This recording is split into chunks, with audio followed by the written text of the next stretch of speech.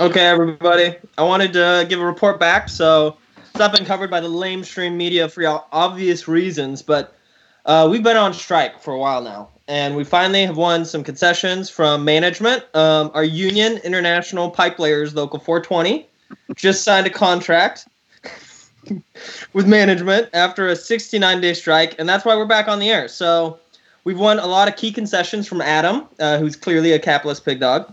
First one. I accept. I want to just mention quickly that I accept my position as the bourgeoisie, and I will allow myself to be guillotined when you come and fucking take me, motherfuckers. All right, that's just always been the limit. So listen. Well, the strike is just right is it's might, and fallible. you come and take it, motherfucker. I ain't scared. I done my nickel. They come to take me. It was a test strike, you know.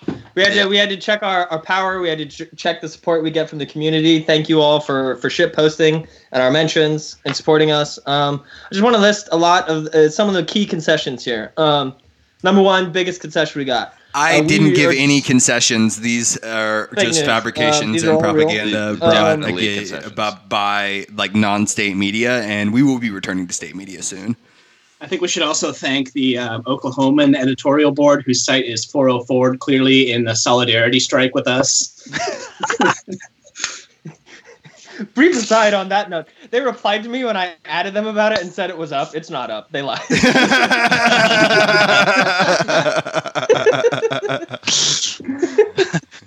Also, if you want to read stories on the Oklahoman and they make you sign up, you can just do shit@shit.com as your email, and they take it, and you can read unlimited stories for free.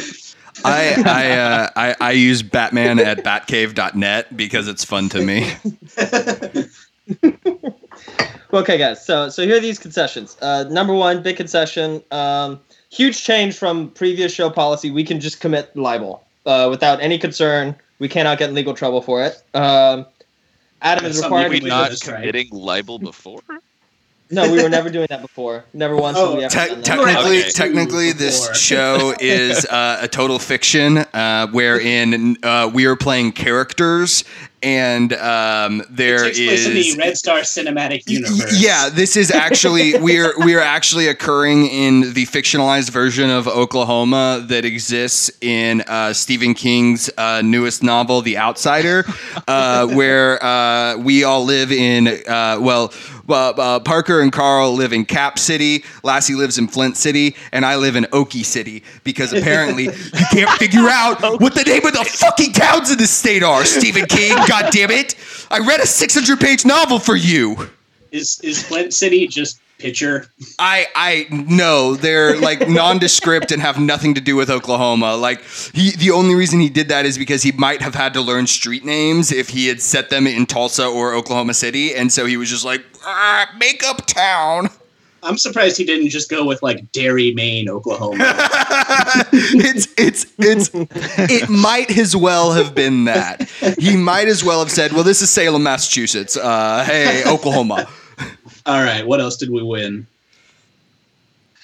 Adam is legally required to provide us with free weed, beer, and cigarettes in the Red Star. Except none of you have medical cards, and so it's illegal for me to do that in the state of Oklahoma. Collecting shortly. Well, I can't distribute.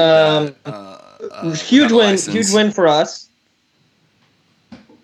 Really huge win for us is the health stuff. So we have 3% less cost sharing on our HMO plan if we use in-network doctors and hospitals, but not ambulances, without pre-approval for prescriptions filled at Walmarts whose addresses end in 3, 7, or 8, and a free physical every leap year if it's scheduled on February 29th. Huge win.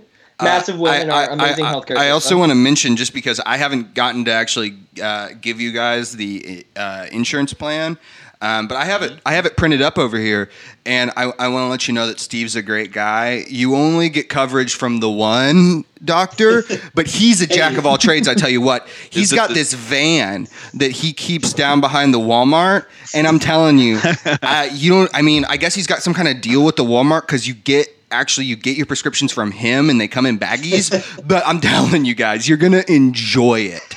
Okay. So yeah, just let him know. Grade Fent. Yeah. Dr. Steve, honestly, man, he's a cool guy. Which is the broken blood pressure tester at the Rite Aid. So Oh yeah, no, that's actually a $65 copay now. So if you're going to use that, you need to send me a check. I'm sorry, just They're let you price know. gouging behind the Walgreens and CVS's now, so I can't. Thank God. Thank God. I've Walmart also did heard that affordable Steve healthcare. does. He's an upstanding moral doctor who'll do work on mob members without asking questions about their connections. If you need a haircut, he can also do that. that's what we need to bring back: the days of barber/doctor. Yeah, you can get a Slash, tooth pulled, butcher. your sinuses rinsed, a foot massage, and a haircut at Steve's. I'm telling you, man, this HMO is great. You guys are gonna like it. Ask him about the rash though, because you're gonna be getting that sooner than later if you're hanging out in his van, and it's it does itch, but he says it's not related, and he's got a cream. It kind of smells like bleach, but I've been using it. So you said he does partner with Jones Barbecue and Foot Massage. I don't know that for a fact, but I do know that you can get food there. Okay. Yeah, he has a hot plate. It's a pretty good time, I'm telling you. It's weird that his nurses are all underage women and they keep changing. It's really not as weird when you think about it. Well, you don't want to keep him there for 30 days because then you got to give him health insurance. So you just want to keep him on for 29 and then fire him. Some other wins. Very important to me, pursuant to the free unlimited beer that we get. We get that good toilet paper instead of that weak shit that rips and gets poop all over my hands every time I wipe. We're moving pretty from happy about an that. eighth of apply to 3/64ths of apply. So I know Carl's pretty excited about that. See, the numbers went up, which means it's more. This is in direct response to the hemorrhoids you get from Steve's prescriptions. He has hemorrhoid cream, but it gives you hemorrhoids. It's the same cream he told me to put on the rash too, and it is not working. The hangnails that he has always catch your assholes like when he applies it. But his doctorate from Miskatonic University is clearly legit. Okay, From it's the Ho Chi Minh Miskatonic City School of State Medicine. Online Medical School. All right, he has a certificate. It's framed on the side of his van. With a dragon on it too. It's the same university that gave Gorka his The Tezzy Rend upstairs medical college.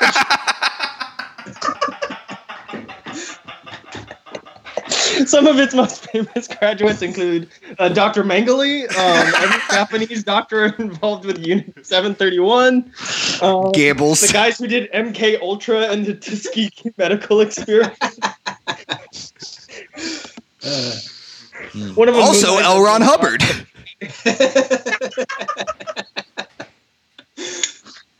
Yeah, have you all got his Dianetics handout yet? Truly an austere medical establishment. Just the best of the I mean, best, if you haven't gone through Dianetics, I'll just let you know that Steve does have the pamphlets and he's got an e-reader in his van. So if you need to check your Okay. things, you can do it right there. It's Sticky good. is that e-reader? Oh, by the way, oh man, I try not to get it too close to my face because there's a lot of just like raw electricity. But if you need any doTERRA or It Works products, he also has those. And if you're interested in selling them, he can get you into his downline. So Okay. Last thing this headcanon needed was a pyramid scheme. Yeah. dude, if you don't know probably a the biggest- Steve running a medical barber outfit from a van where you can buy food and get involved in an MLM, like you aren't living in Oklahoma. I know like 6 of those people, and like 4 of them can do work on my car for me, and I trust them more than any mechanic in Tulsa One of or those Oklahoma guys City. was one of my professors at OSU. Yeah, exactly.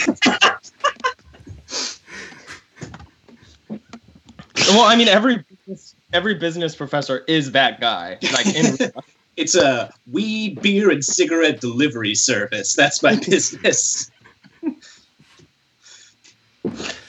probably the biggest concession, though, guys. This is what we walked out over. This is like what the strike was all about. This is what we did it for the real workers, the workers' rights here, what the workers need. what the workers have demanded for years, for freedom purposes, for You being know it. good. We've been saying it. And it's the right to mail poop to the Oklahoma editorial board. The Red Star Over Oklahoma podcast is a fictionalized podcast set in a Stephen King novel wherein we are playing very complex characters, and the Oklahoman editorial board is not referential to anything that exists in reality, any reference to anything that exists in reality, including web pages or entire articles.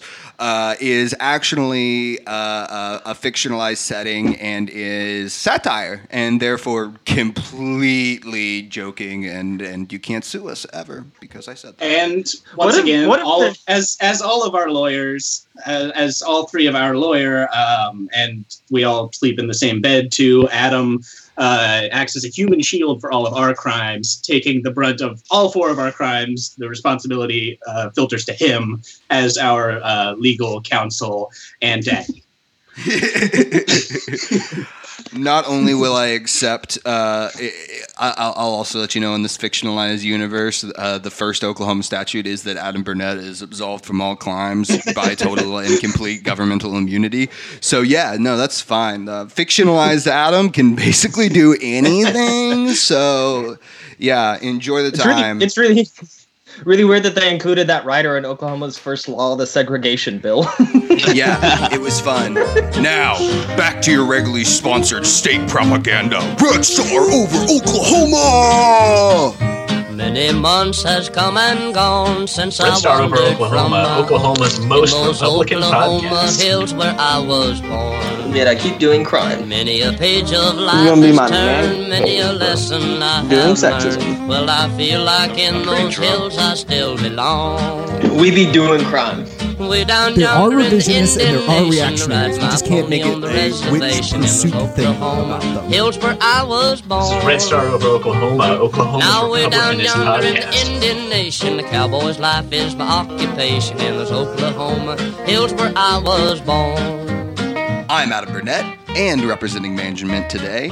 And this week, we have Carl Roberts, Stephen Lastman, and Parker Nelson on the show. And this is Red Star Over Oklahoma. We are a politics and news podcast broadcasting about left Oklahoma. This week in national news, we're going to be talking about Elizabeth Warren and the terrible, horrible, no good, very bad plan. Then we will move on to a discussion of what is going on in Chile before first turning to Oklahoma news, where we will be discussing the plethora of new laws that have been released and a great release of criminals that Mr. Nelson is going to tell us about before, of course, moving on to a conservative reading series for the week. Well, guys, it's good to be back. It's been a while since we've been on. Let's get back to our state-sponsored propaganda and jump into national news. Mr. Roberts, take it away. Lizzie, our favorite candidate, who the show has endorsed clearly above Bernie Sanders, that old white man. No, he's just white. I'm chanting about Lizzie McGuire. She had a good movie. She did. Where'd you go? But Elizabeth Warren, the plans candidate, she's got a plan. She finally released the plan after everybody was like, yeah, it's really fucking weird that you're the plans candidate and you don't have a plan for healthcare, you dumb asshole. She finally released one for how to pay for it. NPR continually also somehow mixed up her and Bernie not having a plan. I don't really understand how NPR did that, but they ran headlines of Bernie has no plan when he's had a plan for a while. Parker, you moron. 100-page, very detailed bill is not a plan. It's just a bill. He needs to make a new plan that's simple with like 4 or 5 bullet points and not actually draft legislation, not lean on prior legislation. It has to be an infographic. Right. The semantics it needs to be a super simple healthcare plan where if you're between 35 and 37 and you don't have healthcare coverage and you're in the states of Maine, Wyoming, Montana, or Nevada, you get can see healthcare coverage Steve from the federal government on Fridays.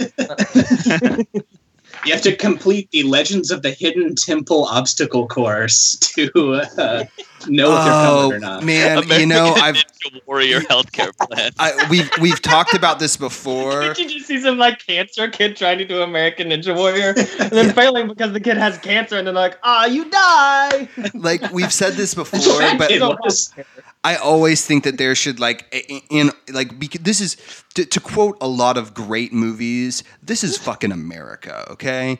And I think that there should be like a portion of like the southern border that's just like got like the old American gladiators on top of it, and just like if you can get across it, you're an American citizen. Like that's your fucking game. And like there should just be, like every hospital should be required to have an the southern border. Like what was that shit? Double Dare that used to be on Nick. You just have to like find like Six Flags. One of them is in like a stack of pancakes, and if you can't do it in 30 seconds, then you just have to leave the hospital and go home and die. But because you won't appreciate being not ill if you don't like fight for it. It's soul building. See, I view it more as like the next bus off of MTV. In which case, you just have to convince some. You have 10 minutes to date a doctor, and they're like, "Sorry, you're not covered. That's pre-existing." I actually think it's the casting couch, because there's actually no healthcare at the end. Well, but fortunately, we, President Warren will give us unequivocally Medicare for all with no qualifications, right, Carl? None. Actually, that is true. She does want to do that. She has finally come out and said, yes, I was not lying the whole time. I said, I just support Bernie's plan. Bernie's plan is my plan. Weird how that's her plan. And so this is a plan on how to pay for it. And, like, quite honestly, like, before we really get into this, it's not, like, terrible. There are some things that are really fucking stupid in it. But for the most part, it's like, okay, yeah, like, she's being honest about the fact that probably a lot of prices are going to drop in ways that make people really uncomfortable and so on. But it is extremely bad. It is literally the worst politics. It is extremely emblematic of how it's a poison terrible. So it's like because you have two candidates who actually support Medicare for all, and you have two approaches to it, right? Bernie's approach is just like, yeah, your taxes will go up and you'll pay less money and it will be good for you. And Warren's plan, because she got boxed into this corner by saying, oh, you want to see costs rise, she decided to come out and say there won't be any middle-class tax hikes. See, the way that I see it is that Warren has designed a Medicare plan that will win her the election. Bernie has designed a Medicare plan that will work, has a better chance of actually passing as a real bill. Mm-hmm. I think, honestly, his approach to it is a lot better for winning the election because it's on. I mean, he's like, yes, your daughter, you can keep it. Yeah. Well, I think. And the second any of it doesn't work, it's going to be a problem because it will be like, oh, Warren, you said middle class taxes won't go up, or oh, Warren, you said that we pay for this with a higher wealth tax than you said, blah blah blah. And by laying out like extreme specifics and so on to get through it, to get to her number that is $10 trillion lower than everybody else's number, which is probably true. Like whenever we get Medicare for all, costs will probably go down a lot because people won't be able to skim the same way. But it also like looks really bad, and she can get hit from every side. Oh, you mean insurance company? Yeah, insurance companies. Oh, what savings? Pharmaceutical companies, health savings accounts of normal middle Americans. So some of the stuff that I think is really like gonna, that is a poison pill in here is that she comes out and says doctors are going to be paid 30% less. Like, the Doctors Association, like if she did what Bernie did, which is good politics, and said we're not going to discuss specifics, here's a bunch of different ways we could pay for it, she could never get hit for it. Now doctors are going to come out and oppose it, even though Bernie would also pay doctors less, and it's fine. Doctors will be okay. One of the wildest things in the bill is that she has two sentences where she says, what? It's like we should restructure education so that the most motivated people don't get burdened with like endless debt, and then we could like pay them like relative wages so that we don't have just like professionals who have to live their lives like almost below the poverty goddamn level because of goddamn student motherfucking loans. I'm sorry. Yeah, when you think about it, Bernie's free college plan plus the healthcare plan means that doctors would be better off at the beginning of their career when they're not saddled with 6 figures of debt, even if they're paid less by the time they're 70 years old. Yeah, I guess that talking point was more suited to you, Adam, for actually like living it. But I was also sitting here waiting patiently, like, well, without the actual like. Just reassociation or reworking of the education system to not work in the exact same way of burdening people, then that's the whole reason why you need those exorbitantly high wages to begin with anyway. Even though at the end of once you pay those off, decades worth of whatever, you do still get to live a relatively lifestyle. So. Yeah. And let me tell you something about goddamn student loans. They're fucking awful. I literally probably 60% of my take-home pay goes to my student loans at this point. It's insane. It's literally insane. I pay more in student loans than I pay for rent. Healthy economy, folks. That's what you get for becoming a lawyer, not using your dad's money to do a startup. Trust me, I fucking know. If only I had a dad.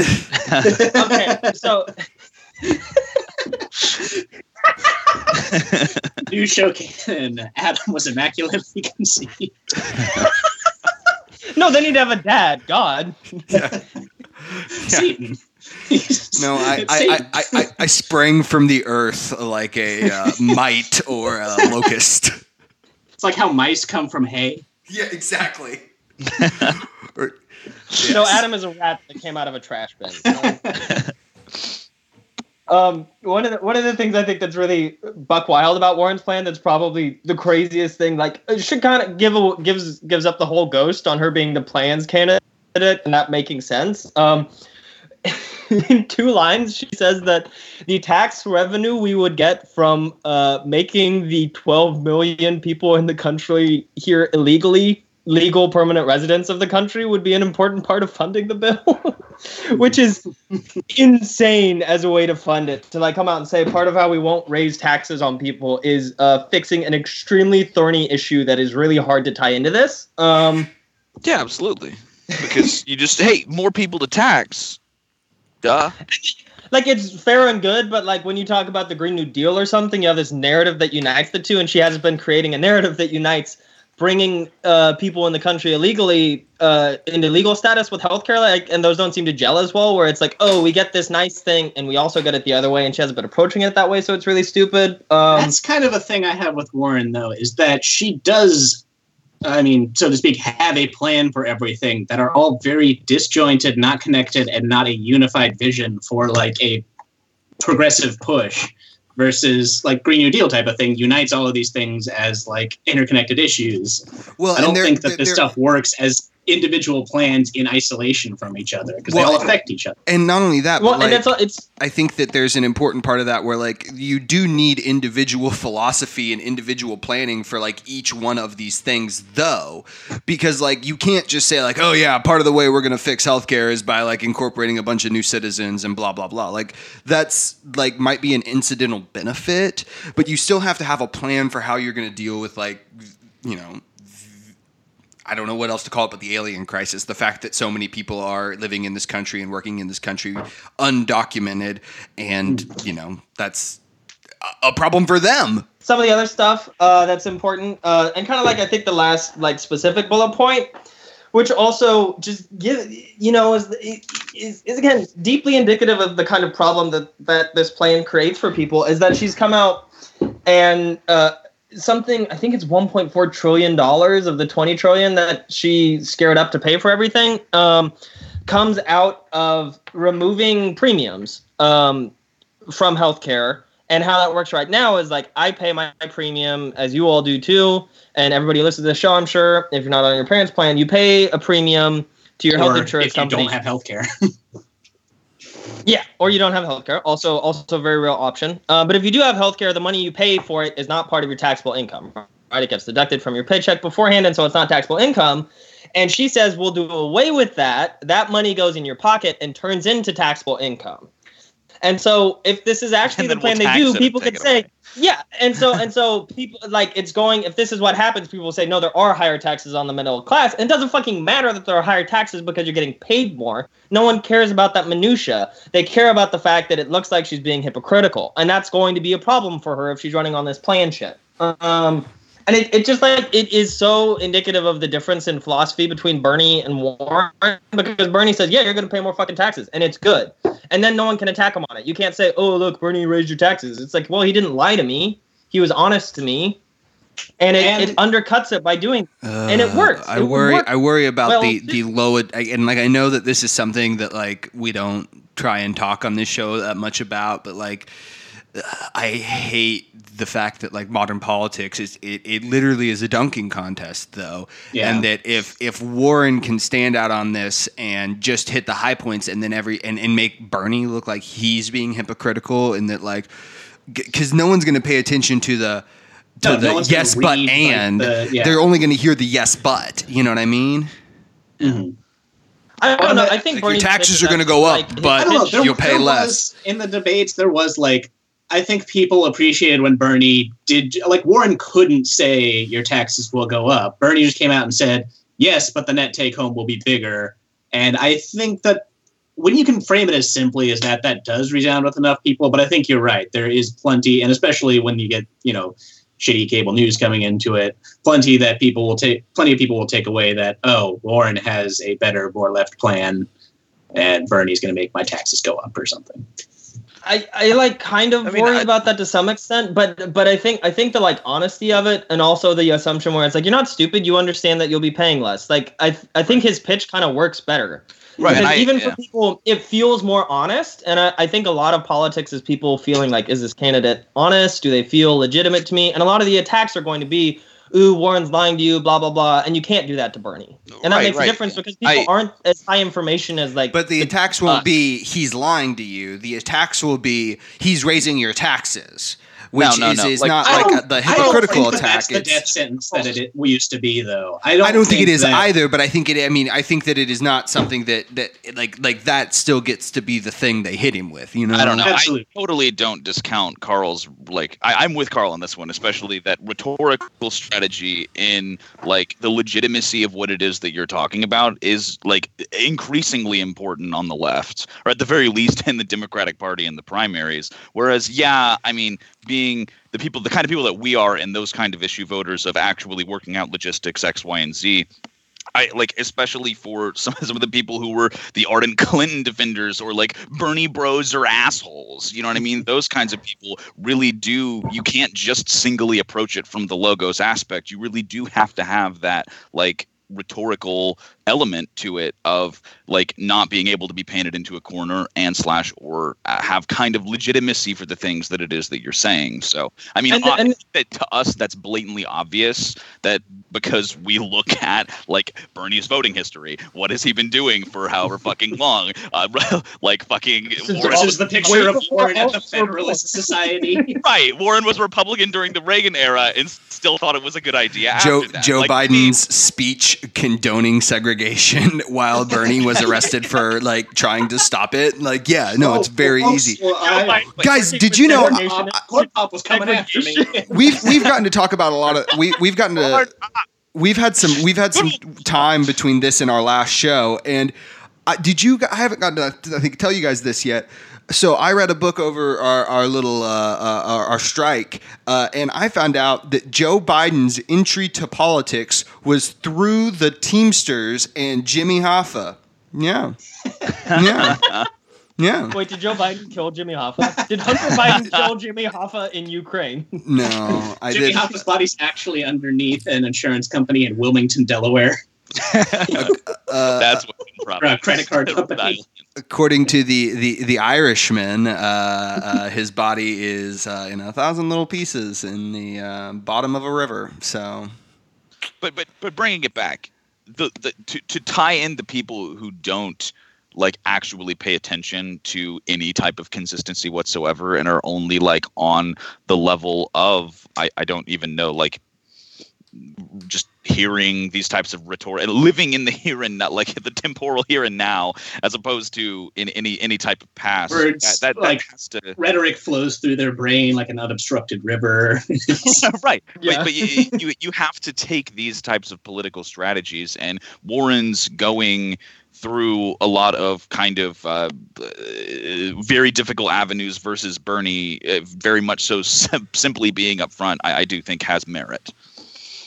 I don't disagree, of course, but I just, like I said earlier, it's the lamestream aspect of it. It's just that I occasionally worry about even boomer Democrats' ability to listen to like 3 sentences in a row. I think they can do 2, but I struggle beyond 3. That's why they love fighting. But I mean, I don't even think it's a like getting through the sentence and listening to it. I think it's that kind of classic thing that Democrats haven't done our entire life, where Democrats always are like, "Oh no, but we agree with you, Republicans, about something, blah blah blah," and Republicans are just like, "Actually, they eat babies." That's the big and the thing. fact that I think we're going to be running debate, against a Trump that Bernie, is just going to scream. So I'm not too worried about the discourse from the other side. No, but when she's in office, that's the difference that I see, is that Warren will like have this plan, get into office, be hamstrung by Republicans, and throw up her hands and be like, I mean, well, fuck, we did what we could, but we were stopped at every corner, like Obama with like shitty Mitch McConnell stopping everything he tried to do. I mean, I think the difference You'll still have some of that issue. I mean, all of that issue. Well, the thing too. is, like, the counter I hear to Warren has a plan is Bernie has a movement. Bernie has a like cohesive world. Like he said that he was like, "Oh, Joe Manchin is yes." He said, like, "I will put Joe pressure." Manchin is going to vote for Trump. I'm going to go campaign in West Virginia to unelect him." A state that he won every single county in the 2016 primary.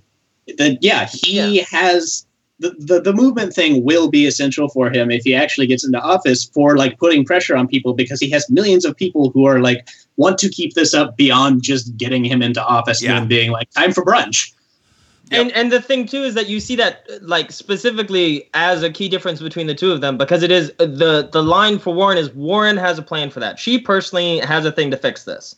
And Bernie says it's not about me, it's about us. It's about a movement. Yeah, and Obama had a million plans. Obama was the plan guy in 2008. He had so many plans. We also had the Obama coalition, though. I mean, we also had a part of that that was pretty interesting. Well, but we saw what happens when you have a president like that is you lose 1,000 seats at the state level when that person is president, which is what happened when Obama was president, because it's bad politics. And like that broader rhetorical thing, I think, is important, because when Bernie is on the debate stage with Trump and Trump says he's going to raise your taxes, instead of waffling about it or something, Bernie says, hell yeah, I'm going to raise your fucking taxes and you'll be better off.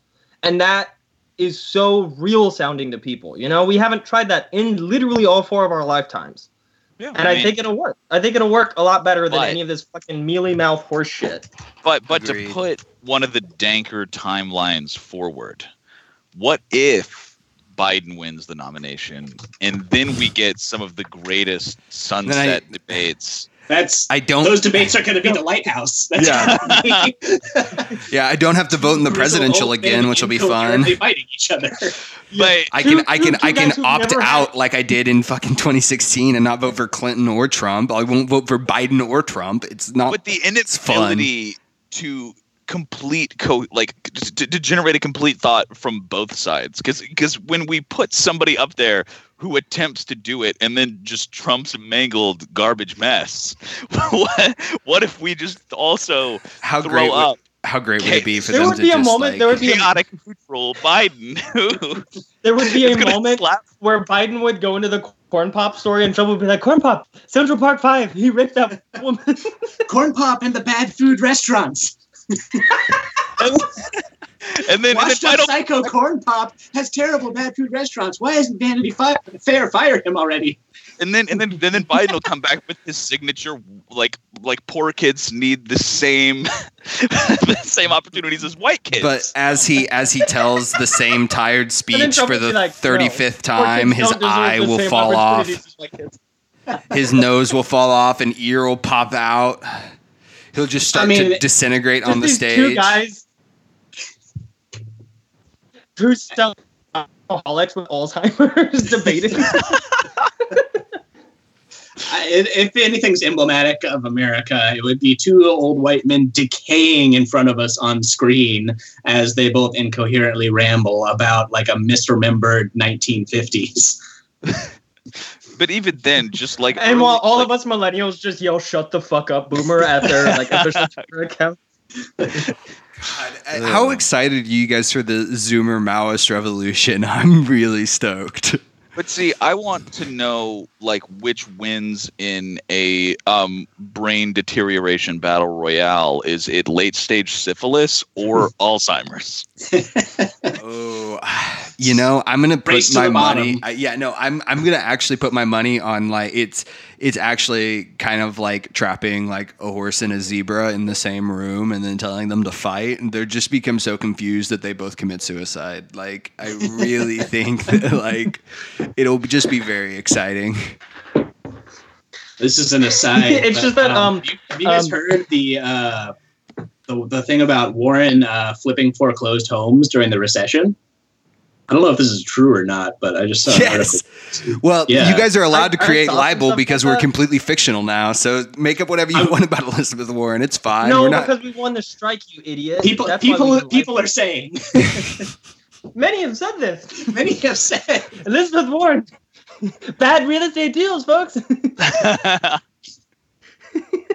Yeah, you guys get to do libel, but I get to make this entirely fictional, which is like that's the handoff here.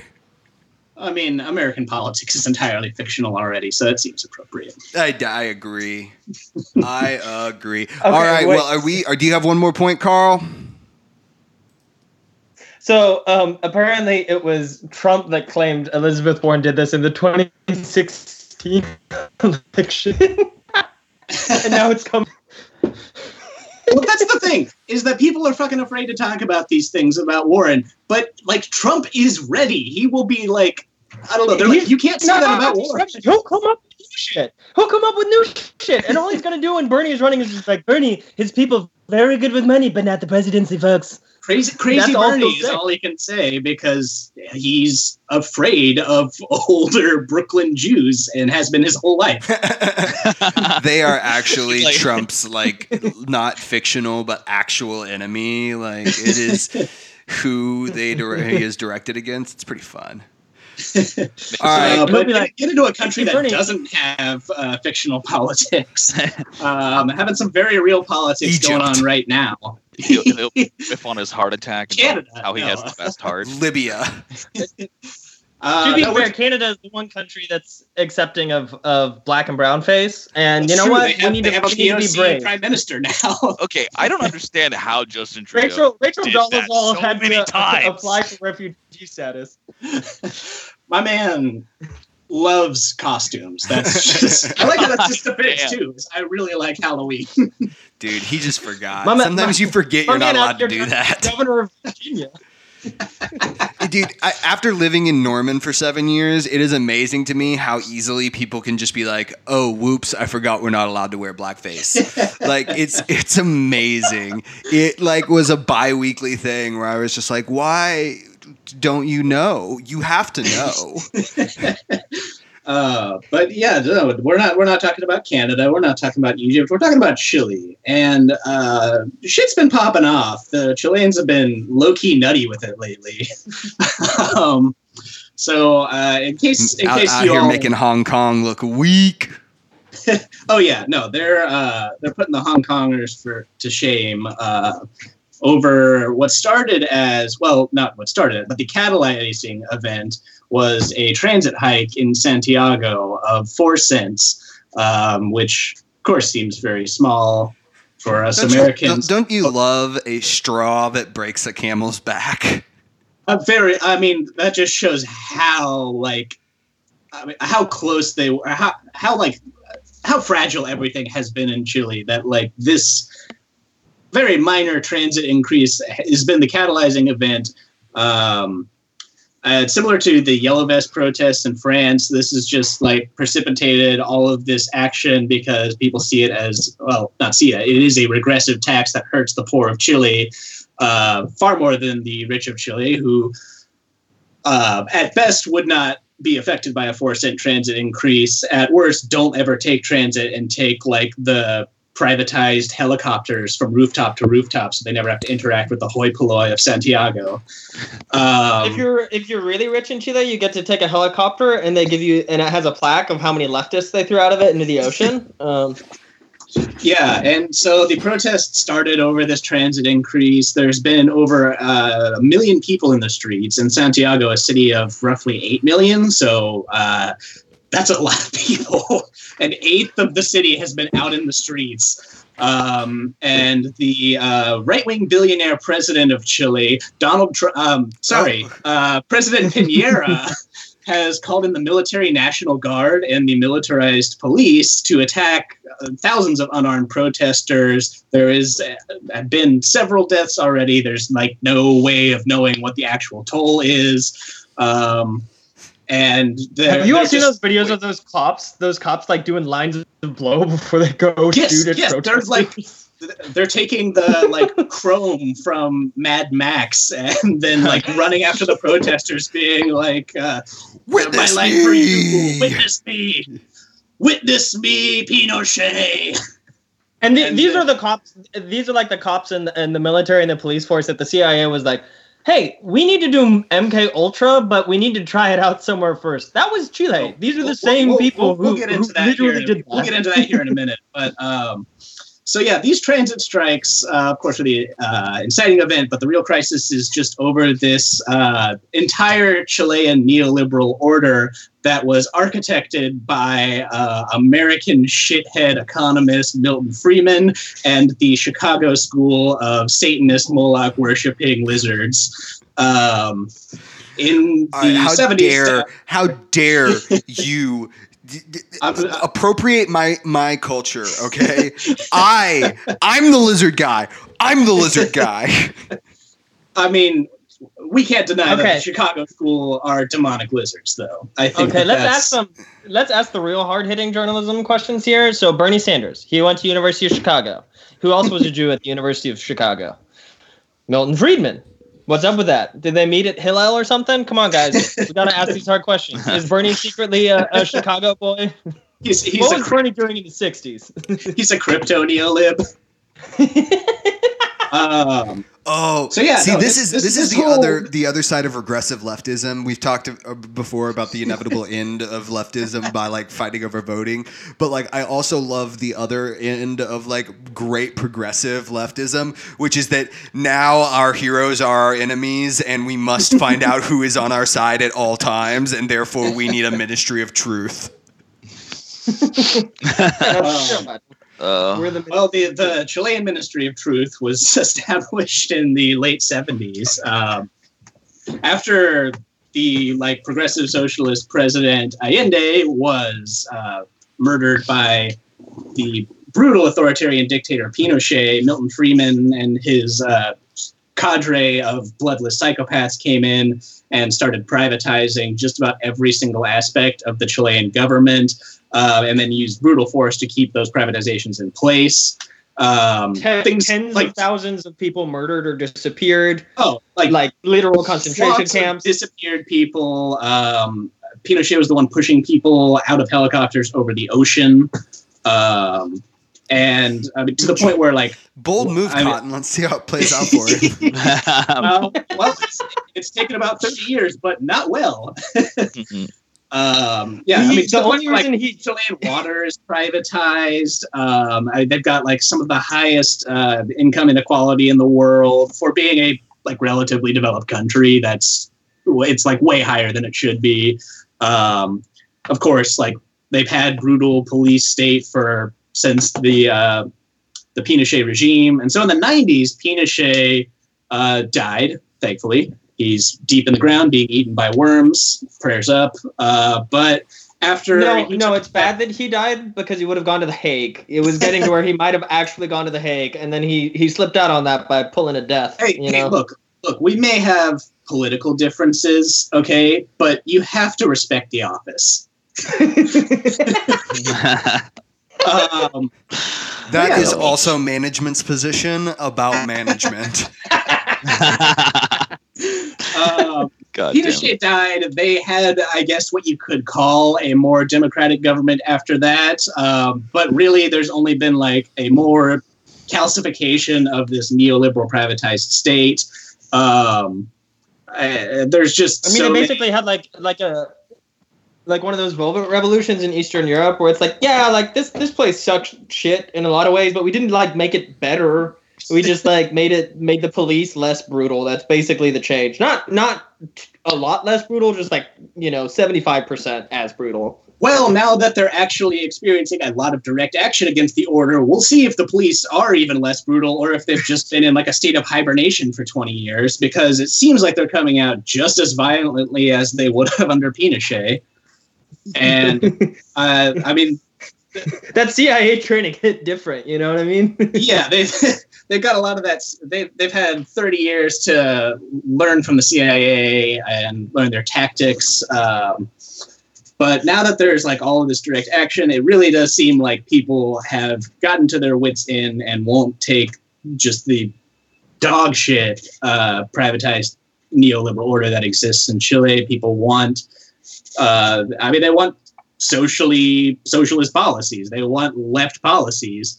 They want a public sector again.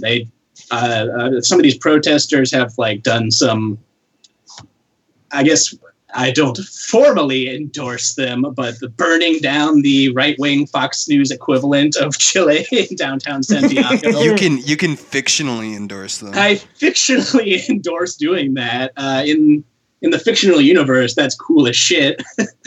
And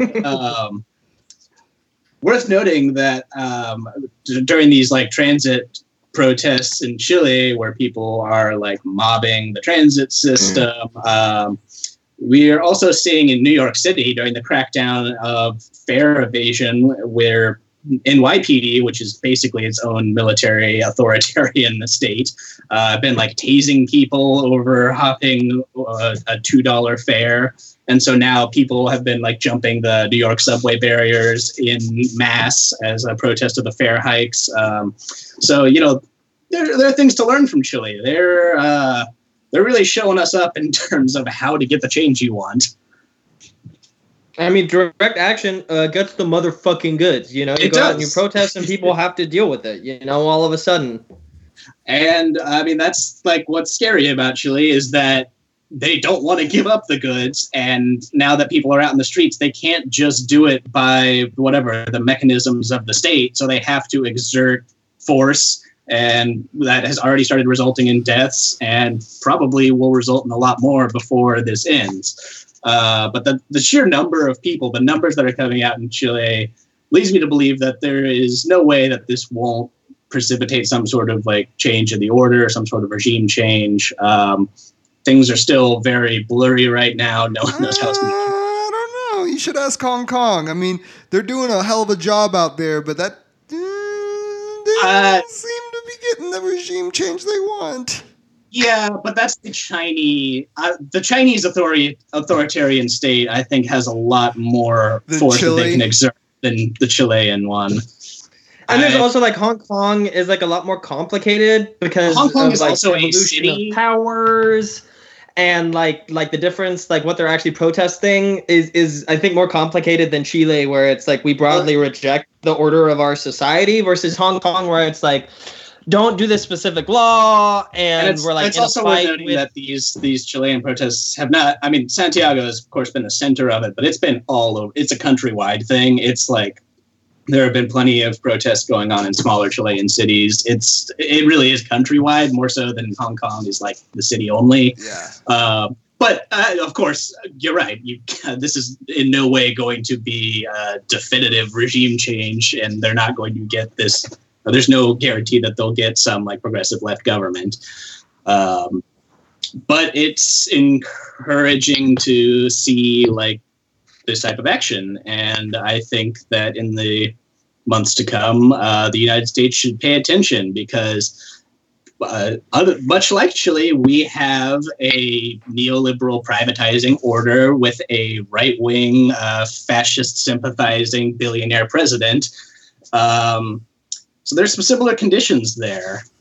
To be clear, the United States public should pay attention to what's going on, and Yes, not the government. The government should Government just should ignore not. it. The government has been paying attention for a long time. They've known. Well, I think with that, are we ready to move on to our Oklahoma news for the week? Let's Hell yeah, bring it back brother. home. All right. So on Friday, November 1st, a whole mess. More than 300 new laws came into effect in Oklahoma. And the top billing, as everyone knows, is that we are now officially the Wild Wild West. Call Will Smith because you can carry a gun anywhere you want. Fucking haw. Yeah, constitutional carry. If you're 21 or older or 18 and in the military, you don't need a permit. You don't need to have a right. You just grab your gun and you take off walking because you're allowed. And you whip your 9 out in traffic when the motherfucker cuts you off. I hope that Oklahoma becomes the new #1 exporter of dash cam videos. I'll be honest, the vibe in Tulsa driving around is interesting right now. Everyone's just looking at each other like, who's it gonna be today? We've got a 3 million person standoff in the entire state. Bro, You know what you should do, Adam? You know that stop sign they put on the on-ramp at 14th and Lewis? Yes. You should buy a gun, and every time you drive up to it, just put some holes in it and be like, it's the law, I can do it. Yes, Adam, you should buy a gun. Yes, I should buy a gun. Well, no, you need to buy it illegally so it can be traced back to you, unlike your other gun you already own. But yeah, so that's pretty fun.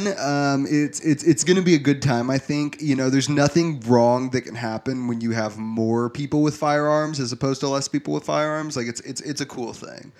One of the other laws was... Okay, you know who I trust to walk around with a gun, open carry? The dude who has his Oakleys on the back of his head fat folds and is yelling at his wife and children in public. I trust that dude. Oh, you mean the troop? That's a troop. If you see that guy walking around, I just want you to know, whether or not he's in the military, he is a cop and a troop. And I'm very proud of him. Personally, management is proud of him. They condone his activities. He is in a militia with its headquarters in Adair County near the state line, I believe. One of the other laws that came into effect was a thing called Francine's Law, named after Francine Frost, who disappeared in Tulsa in the early 80s. This will require law enforcement agencies across Oklahoma to enter missing persons data into a national database within 30 days, which is fun because they don't usually do that, but it's also fun because there is no repercussion for not following this law. The law enforcement will also need to get some information to submit to that. Missing persons' medical and dental histories, DNA samples from family members, and fingerprints, which is pretty fun. But the thing about that is that a lot of that is just, especially legislatively, is just more paperwork that doesn't actually generate results. Yeah, but we get to collect more data on people, and who doesn't love having all the data you need on biometrics? It's great. I mean, how else are you going to find out that a woman has been trafficked to Jeffrey Epstein and without this, Yeah, unless we have their facial you scans. Need tags? Oh, okay, got you. So the tagging happens. He does the tagging later. The tag and release from the Epstein farm. As we know, one of the most important Oklahoman rights, which is I'm parking here, where you park your car and put your flashers on, and wherever you are, it is now a parking space. It has to be in a bike lane, too, if the bike lane exists. Uh-huh. So, starting Friday... the 2 miles of bike lane in Oklahoma. Starting Friday, every Oklahoma driver will have to move over at least one lane from any vehicle parked on the side of the road with flashing lights. Yeah. So now, guys... I thought they were going to stop people from doing that. No, it's codified. It's fucking law. When I go to Andolini's and I don't want to park in that shitty parking lot behind it, I can just leave my car in the middle of the street with the flashers on, and everyone has to deal with it. Yeah, in that street that is as wide as half a car, and that always has cars parked on both sides. Parked in the middle of the pedestrian street in Bricktown with my flashers on. My car's half in the canal. Just yell at people to move over. Yeah. Get a lane over. Get a lane over. Go around. Like some methed out people put their blinkers on the side of the turnpike, and they're like, "We're fucking in the car now. It's pay to play day." Well, that's what it's going to become soon. Is you can legally live in your car as long as you have the flashers on. So this is like you're not even making jokes. Like this is actually the other laws that came into effect this year. One of them is that this is going to be the way that cops attack poor people, is that they'll park their car like that, put their flashers on, and wait for the battery to die while the people sleep, and then ticket them for it afterwards. Well, this is really the first piece of legislation that Oklahoma has passed to prepare for the upcoming next economic recession. Is people can now like park in the Walmart parking lot forever legally. Just keep your flashers on that RV. You can live in the Home Depot parking lot for years and ride out the collapse. it's beautiful. Okay, maybe this is actually like praxis then for people in the country illegally that hang out in Home Depot parking lots. You know, you ever think of that? Well, this doesn't apply to parking lots. It applies to the sides of streets, which is really all that matters to me because I intend on using this law frugally and just parking on sidewalks and basically anywhere. I'm really excited about it because I can lock my car with the flashers on, which just means I'm allowed to park anywhere. One of the other changes that concerns vehicles is that the Turnpike Authority can now increase the maximum speed limit to 80 miles an hour, changing nothing. Which means we can go 90. Now I'm only going 15 miles an hour over the speed limit instead of the normal 20. Yeah, exactly.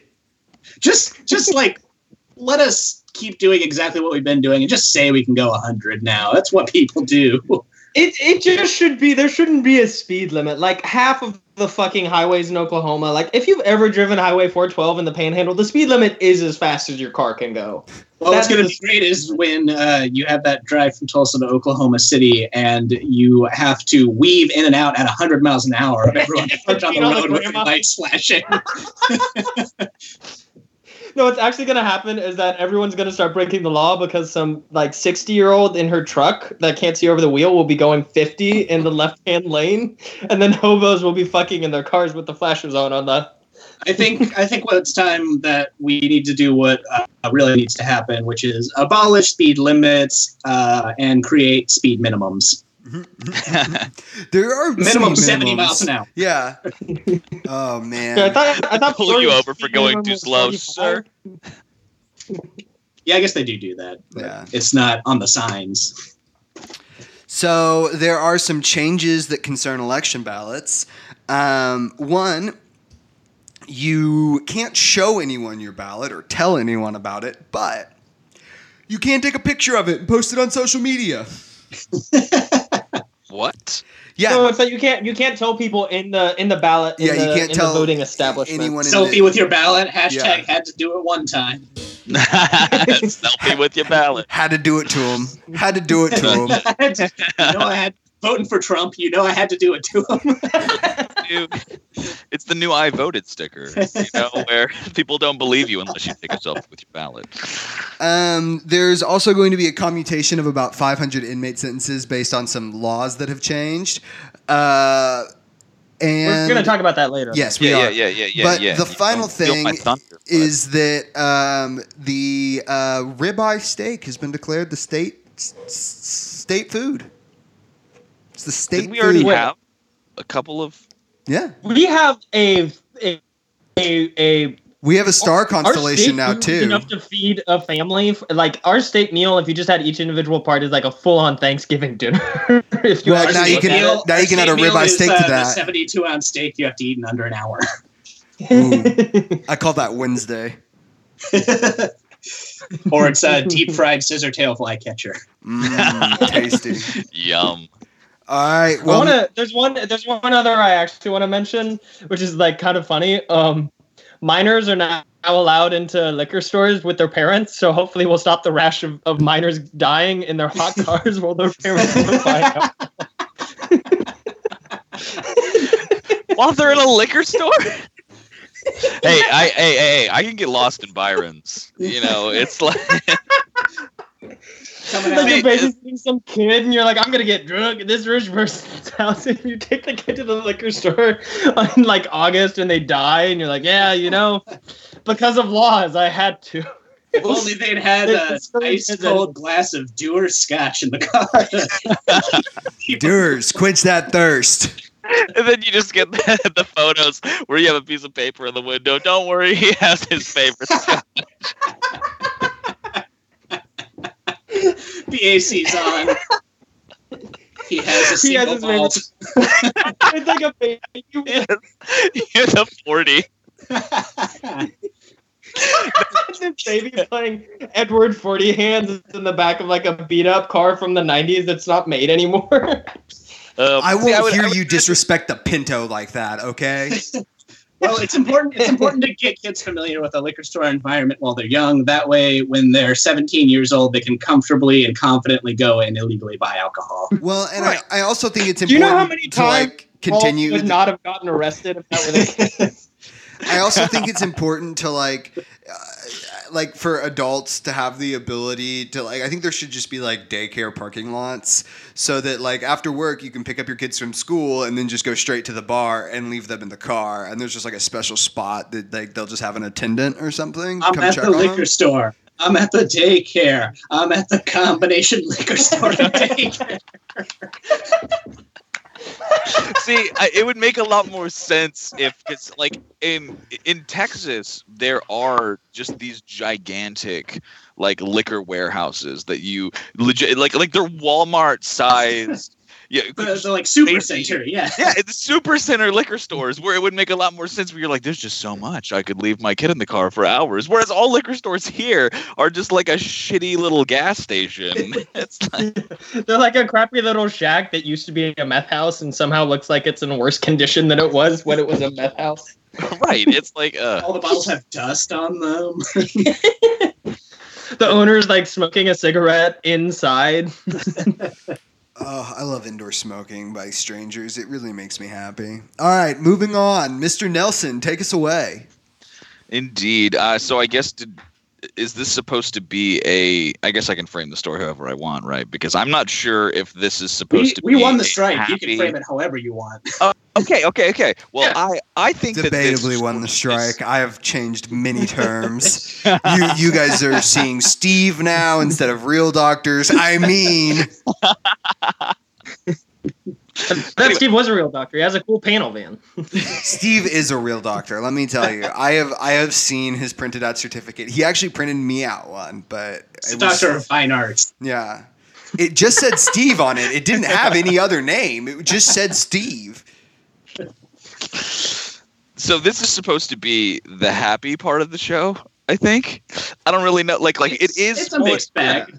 Well, it is something that's optimistic. So first of all, there is something called the Oklahoma Pardon and Parole Board, which is hilarious. But the members voted to recommend commuting the sentences of 527 inmates convicted of possession or property crimes. I guess last week.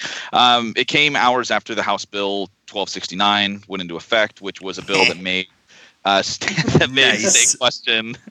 1269. That made that's like 24 people. Shut the fuck up. The bipartisan bill, it was passed this summer that made retroactive a number of criminal justice reforms that reclassified drug and property crimes, namely State Question 780, passed in November 2016, which, downgraded nonviolent offenses from felonies to misdemeanors. We talked about it a little bit. The inmates whose sentences were commuted effectively earned 1-year sentences with time served, meaning that they're all eligible for release from prison on Monday. It effectively, just some stats real quick. it effectively commuted 1,931 years off of sentences, which is pretty fucking insane. Additionally, saving the state an estimated $12 million a year. So now the motivations for why this happened, as well as where all the politicians are giving the credit. So first of all, as we all know and have covered extensively, Oklahoma was at the top of the incarcerated list. And I'm pretty sure first in the country, which means first globally. Which means first globally. Literally 1 out of every 100 Oklahoman residents. Right, and that it just registers to me with some of the things that our favorite Muppet governor has said. Kevin's tit. Which so first of all, we'll start with he said, when you get the right people running state agencies, it's amazing what happens. No, we're now only the second most carceral institution globally. And second Louisiana. And I don't have the statistic, but I wish that I did, which is what is the discrepancy between that number 1 and 2? Because I bet you they only released like 5 more people. Kevin Stitt's just excited to have 500 more people to sell reverse mortgages to. To sell homes to in the Jinx floodplain. Well, Stitt gave the credit to lawmakers and state agency heads, of course, following the Friday's hearing, saying that the prisoner release, which Representative John Eccles from Republican from Oklahoma City, said moved Oklahoma's rate of incarceration from number 1 to number 2. It was good. It was hard work from people seeking the Top best Oklahomans. So I don't understand what inspired them to be like, these are real lives, real people with real families and with real friends, and they get to go home. And that is a pretty special accomplishment to get to be a part of. I think what it was it was just like, because even under Mary Fallon, people started talking about criminal justice reform, and it was the Senate Majority Leader for a while who was just like, no, I fucking hate prisoners. I hate them. I hate criminals, who held it up for literally like 6 years because everybody was just like, yeah, we can't afford this. I mean, similar to the teacher issue, it's just that such a bad state that like even a right-wing shithead like Stitt has to do something. And it also lets them be like, oh, we don't have to raise taxes. We are saving money. Well, so what I'm wondering is we're just releasing the criminals we've demonized the whole time. Yeah. I'm wondering if these like 530 prisoners, though, how many more people are like, surely this wasn't all of the possession charges in... Oh, no. More than 300 inmates who were on Friday's commutation docket were removed by the board from consideration from release due to having allegedly been part of a, quote, serious incident while in prison or other factors. So, like... like they might also be getting picked up by the feds. They might be getting picked up for deportation by ICE. As well as... Do the people released have... Are they allowed to vote now? I'll get to that in a second. Okay. But still, these inmates are still like the ones that we mentioned just a second ago. They're eligible for the normal 2-stage commutation docket, but they're not going to have a large majority of their. Like, I mean, I just think that disqualifying them for having a serious incident while in prison, while you realize you create these. Well, you're in a situation in which you're required constant violence, yes. Right? It's like, okay, well, I understand completely. With like, for instance, they disqualified some people for if like prosecutors or victims, you know what I mean, wrote in and were like, "Hi, I have qualms," you know what I mean, with you releasing these people. If I'm sure there are some legitimate aspects to those particular things, but if you're going to disqualify him for or her, because the majority, it was 75% men, 25% women, even though we are the highest incarcerated number of women per capita. Like in the world, baby, still number 1. Well, why fuck son? Is she in prison in Oklahoma? But to answer your question, the agency was able to assist offenders being released in obtaining a driver's license or state-issued identification cards prior to release. In addition, there are like reentry fairs being held for offenders within the next 6 months. Some 700 offenders met with like 200 volunteers and 28 reentry affairs to enroll in programs that'll help them reintegrate into society. So one of the nice things too about 780 is that it allows for expungement. So felons in Oklahoma, one of the bills they passed clarified that felons regain the right to vote after serving their sentence. So already they would get it, but since it's expungement, it's not just that they get their right to vote and their full rights in society back. It's that they also have a clean record. Right, they remove it from the record, in which case a lot of jobs, especially white-collar jobs, are immediately disqualificative if you have a felony.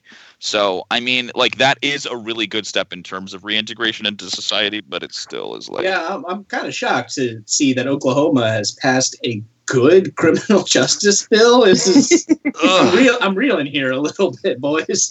Right, but it still is like they pat themselves on the back for just the tiniest infinitesimal step that it's. I just feel that this is a bucket. Completely attempting to satiate what you all mentioned before, which is like the fact that they're having this. These are real lives, real people, real families, and real friends. We just realized. Let's let them go home. This is an unequivocally good thing, but something that they can also use to not do anything else and be like, we did the good thing already. It's right. Yeah. Like the rest of the people are not people, and these are real people. So I'm glad that we now get to, biopolitically, Which in the future could be a thing to point to as like, okay, well, you release these people saying that they should have their crimes commuted. Why not the rest? Right. I'm not saying lean on that for this precedent for absolutely sure, but it still is. I think part of it too is that. Like a lot of it is related to drug crimes, and if you look at any heat map of like drug usage in the U.S., like it tends to be regional, except for Oklahoma, which is one of the leading drug users of all drugs. Even when we're like, it's a Yankee drug, and then it's also like Oklahoma does a shit ton of it. So I think maybe it's also like a lot of the politicians have their kids in jail and shit. Yeah. They had that heat map that was put out. By Tulsa Memes or whatever the fuck it was, which showed like the top 4 countries for heroin, meth. Yeah, we won them all. Weed, heroin, meth. Yeah, we're the only state that was in every one. It was like, hell yeah, brother. We're fucking out here. We are out here, though. I will say that. Even then, I mean, like 2,000 years off of sentences, just, I mean, is really striking in the fact that like 2,000 years was split between 527 inmates is also pretty fucking insane. Yeah, it's definitely nothing to sneeze at that over 500 people got their lives back. Right, absolutely. Not to downplay any of that, but let's just be clear. This is just another victory for drugs in the war on drugs, and drugs or the good side in the war on drugs. Drugs continue to gain ground in the war on drugs. I think you're about to talk to us about that in a conservative reading series, aren't you, Carl? Wait, are we congratulating the war on drugs for winning the war on drugs? Because drugs don't want it. I think the Oklahoman has something to say. The Oklahoman does have a take about the war on drugs. Do we want to do that, boys? Yeah. Go into that now. Let's get it. Come on over here. Come on, coward. Coward! I know that I want to punch you in the nose. I'll beat your goddamn ass, you son of a bitch. You're an intellectual dumbass. And I'm coming.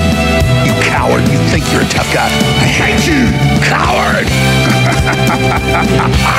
We're going to defeat this anti-human scum.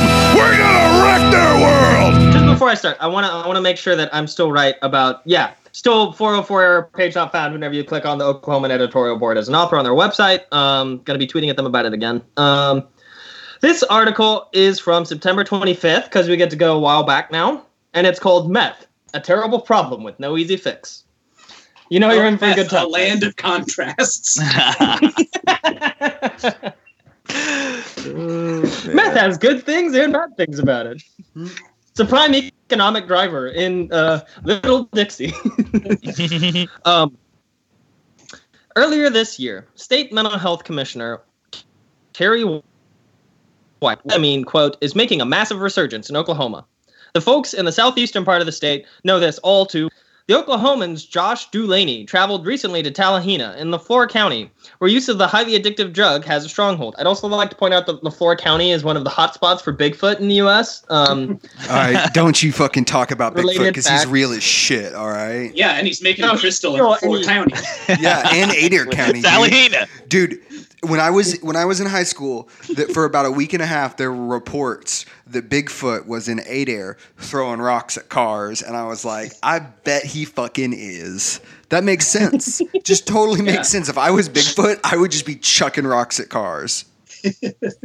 He was probably chucking rocks at the cars in Elohim City. He's anti-fascist. You know, he's got good politics. A few weeks ago, 21 people in Tallahassee and other parts of the county were arrested, accused of moving up to 5 pounds of meth per week through southeastern Oklahoma.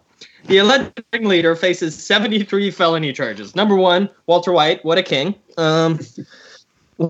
One Tallahassee resident told Delaney, "It's devastated our town. We're a great little community, but we have a serious meth problem."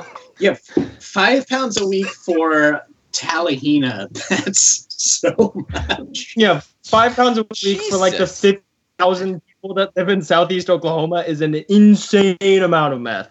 Yeah.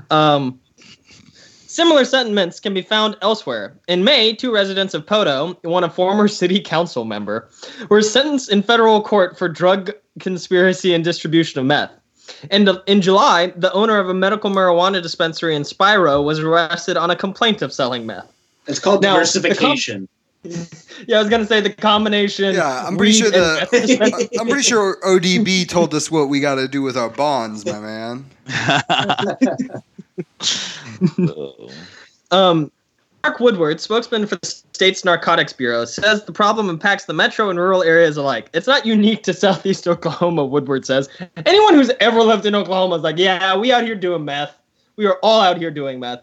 The house I grew up in on Brookside, like literally on Brookside, the house behind it, meth house. House down the street, meth house. Meth heads try to break into the house all the time, in the heart of Tulsa. I was in Disney, Oklahoma with a population of 200, and the trailer behind me, meth trailer. The trailer park behind me, meth trailer park. I once had a meth head in front of my house assault my car. He punched the hood a couple times. I don't know what he was trying to achieve, but I think he thought he could kill my car. I'm still waiting on the hot take from this editorial, though. So far, they've just been laying down facts. It was if it was in Spyro, Adam, he thought it was a dragon. I'm sorry. Shut the fuck up, Parker. It was right there. What if Spyro the Dragon lives in Spyro, Oklahoma, and is addicted to meth, and it's a terribly sad story? He's protecting the wealth of Spyro, okay? And all the meth heads fight him. Spyro's kids live with Spyro's grandparents, and like his brother listened to Methamphetamine by Old Crow Medicine Show once and was like, man, that really do be how it is. The manufacturing of meth was a huge problem in Oklahoma 15 years ago, prompting legislation limiting the amount of tablet form cold and allergy medicines that could be purchased at one time. The tablets contain pseudoephedrine, a key ingredient in making meth. They're not. The hot take comes at the end. Did you see that picture of Trump where they like zoomed in on a picture of Trump and he had a drawer full of pseudoephedrine in his office? I like the idea that the president's cooking meth.